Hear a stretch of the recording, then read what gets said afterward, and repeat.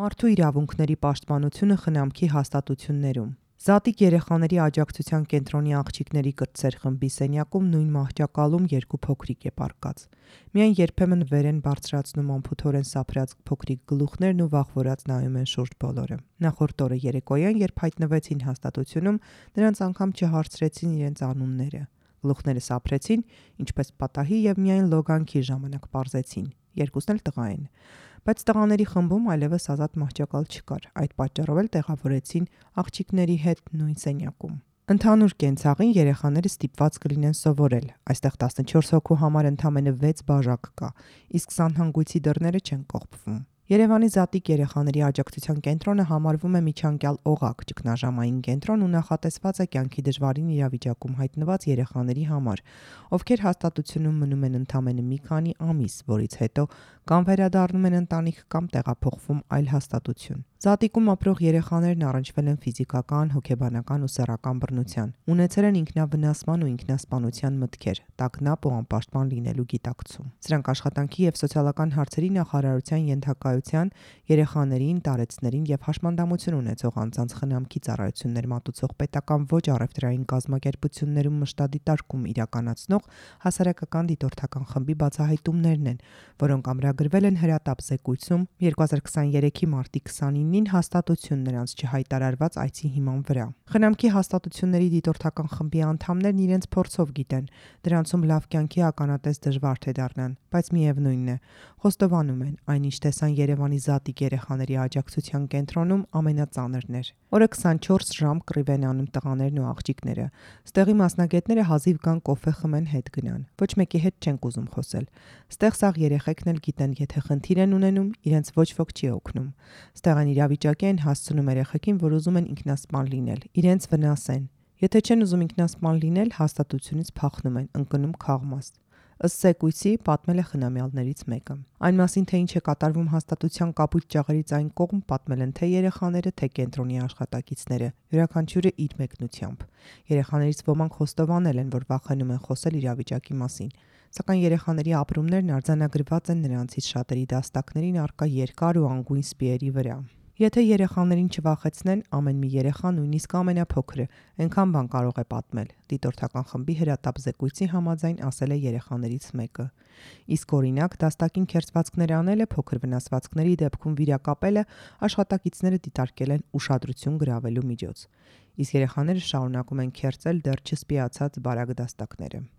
Կապտացնելով բռնության սահմանները։ Հաշմանդամություն ունեցող անձանց իրավունքների օրակարգ հասարակական կազմակերպության նախագահ դիտորդական խմբի անդամ Մուշե Հովսեփյանն ասում է, խումբն արձանագրել է, որ երեխաներին շահագործման, բռնության կամ դաժան վերաբերմունքի բոլոր ձևերից պաշտպանելու ուղղությամբ ճգնաժամային կենտրոնում ձեռնարկված քայլերը համակարգված եւ բավարար չեն։ Այսի ընթացքում դիտորդները տեղեկություններ են ստացել ֆիզիկական, հոգեբանական եւ սեռական բռնության վերաբերյալ։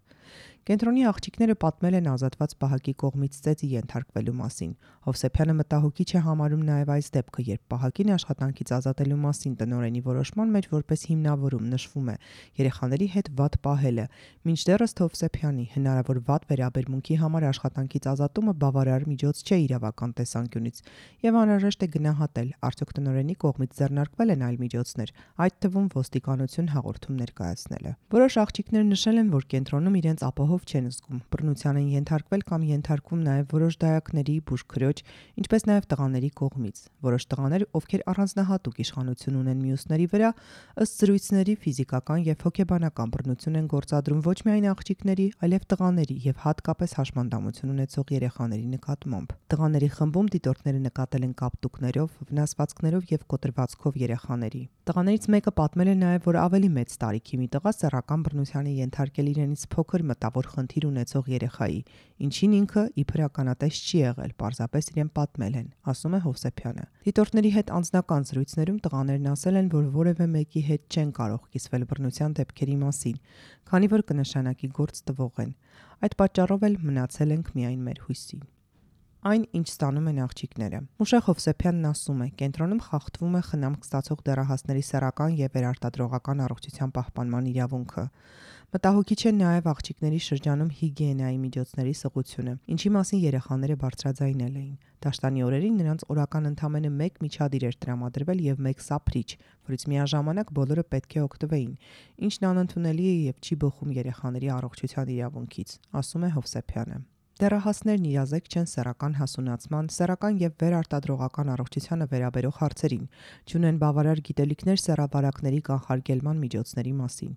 Նրանք չեն ստանում մեկուսի եւ բարյասկամ խորհրդատվություն սեռական հասունացման, սեռական առողջության հարցերի վերաբերյալ։ Երեխաների հետ զրուցելու փոխարեն աշխատողների մի մասն ուղղակի կրկնել են, թե երեխաներն իրենցից ամեն բան ավելի լավ գիտեն ու ամեն բանից տեղյակ են, նկատի ունենալով կենտրոնում հայտնված անչափահաս հղի աղջկան, որը ըստ աշխատակիցների շատ վատ օրինակ է մյուսների համար։ Թե երբ եւ ինչ պայմաններում է դեռահաս աղջիկը վատ օրինակ դարձել, տեղյակ չեն ոչ աշխատակիցները, ոչ կենտրոնի տնօրինությունը։ Միայն նշել են, թե հղիացել է փախուստի ժամանակ, տանից կամ հատուկ կրթահամալիրից, հավելելով, թե աղջիկը մտավոր հետամնաց է, սեքս ծառայություններ է տրամադրում։ Միակ բանը, որ հաստատ է աշխատակիցների համար, իրենց կենտրոնում աղջկա գտնվելու անկարելիությունն է։ Մուշե Հովսեփյանն ասում է, դեռահաս աղջկա հղիության պահպանման կամ հղիության հնարավոր ընդհատման մասին հարցին ի պատասխան տնօրենը եւ աշխատողները նշել են, թե նախարարությունից ասում են, պետքա բերի, իրավունք չկա ընդհատելու։ Երեխայի մայրը տեղյակ չէ աղջկա հղի լինելու մասին։ Անհրաժեշտ է բազմակողմանի ուսումնասիրել, թե ում կողմից ինչ եզրակացությունների հիման վրա են կայացվել դեռահասի վերարտադրողական առողջության մասին որոշումները։ Տվյալներ են ստացվել նաև, որ աղջիկը սկզբնական փուլում չի ցանկացել պահպանել հղիությունը։ Ասում է Հովսեփյանը, հավելելով, որ երեխաների հարաբերություններն աղջկա հետ բավականին լարված են։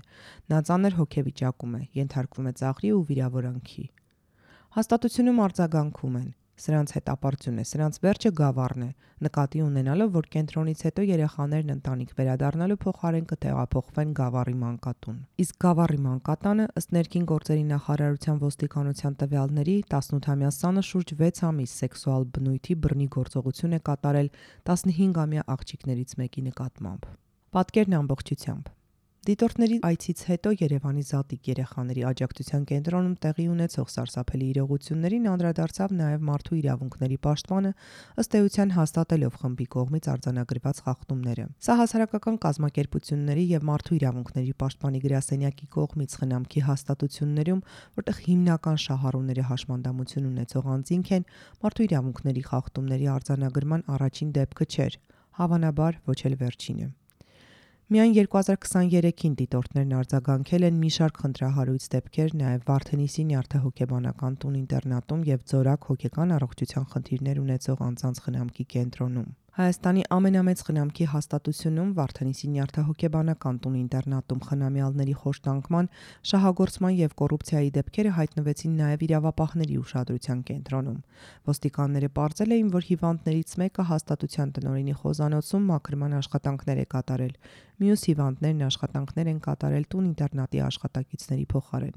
Բացի այդ, ըստ տեղեկությունների, տնօրենը բուժվողներին ենթարկել է խոշտանգման եւ հանձնարարել, որ նրանց չտրամադրեն հասանելիք ծխախոտի չափաբաժինը եւ օրվա ճաշացանկով նախատեսված սնունդը։ Դիտորդները փաստում են, ի թիվս այլ խնդիրների խնամքի հաստատություններում ավելացել է նաեւ ինքնավնասման եւ ինքնասպանությունների թիվը։ Միայն Երևանի թիվ 1 տուն-ինտերնատում վերջին 1 տարվա ընթացքում ինքնասպանության 3 դեպք է գրանցվել։ Պետությունը, որ պարտավոր է։ Հայաստանը, վավերացնելով հաշմանդամություն ունեցող անձանց իրավունքների մասին ՄԱԿ-ի կոնվենցիան, պարտավորվել է երաշխավորել հաստատություններում գտնվող անձանց խոշտանգումներից, դաժան, անմարդկային, նվաստացնող վերաբերմունքից, պատժիչ ու շահագործումից զերծ լինելու իրավունքը։ Կոնվենցիայի այս դրույթները պետք է լինեն ելակետային բոլոր այս տեսակ քննարկումների համար։ Մարդու մեկուսացումը, իր տարական իրավունքներից զրկումը չի նպաստում նրան, որ անձի վիճակը բարելավվի, միայն հակառակը, ասում է Մուշե Հովսեփյանը, նշելով, թե հիմնական խնդիրն այն է, որ ոչ միայն առաջընթաց չկա հաստատություններում նման դեպքերը նվազեցնելու ուղղությամբ, այլև որոշակի հետընթաց է նկատվում։ Խոսքը ոչ միայն բռնության դեպքերի մասին է, այլև պետության կողմից քաղաքականությունների մշակման եւ կիրառման։ Հելսինկյան քաղաքացիական ասամբլեայի Վանաձորի գրասենյակի սոցիալ-առողջապահական ծառայությունների մշտադիտարկման մասնագետ Մարիետա Թեմուրյանը փաստում է, հատկապես փակ հաստատություններում բռնության եւ մարդու իրավունքների խախտման վտանգները չափազանց բարձր են, քանի որ դեպքերի մասին ամբողջական տեղեկատվություն ստանալը գրեթե անհնար է։ 2007-ից մենք մշտադիտարկումներ ենք իրականացնում խնամքի հաստատություններում եւ անընդհատ բարձրաձայնում ենք խնամյալների նկատմամբ դաժան վերաբերմունքի եւ բռնության մասին։ Որոշ դեպքերում մենք ինքներս ենք բռնության ականատես եղել։ Նման դեպքերի կանխարգելման եւ բացառման ուղղությամբ մեր հիմնական առաջարկը մշտապես եղել է ապա ինստիտուցիոնալացումը։ Հաստատությունը անկախ պայմաններից կամ աշխատակազմի արհեստավարժությունից այնտեղը չէ, որտեղ մարդը կարող է իր կյանքի վերաբերյալ տարրական որոշումներ կայացնել, ասում է Թեմուրյանը։ Ըստ նրա, հաստատություններում մարդու իրավունքների պաշտպանության լիակատար ապահովումը գործնականում անհնար է։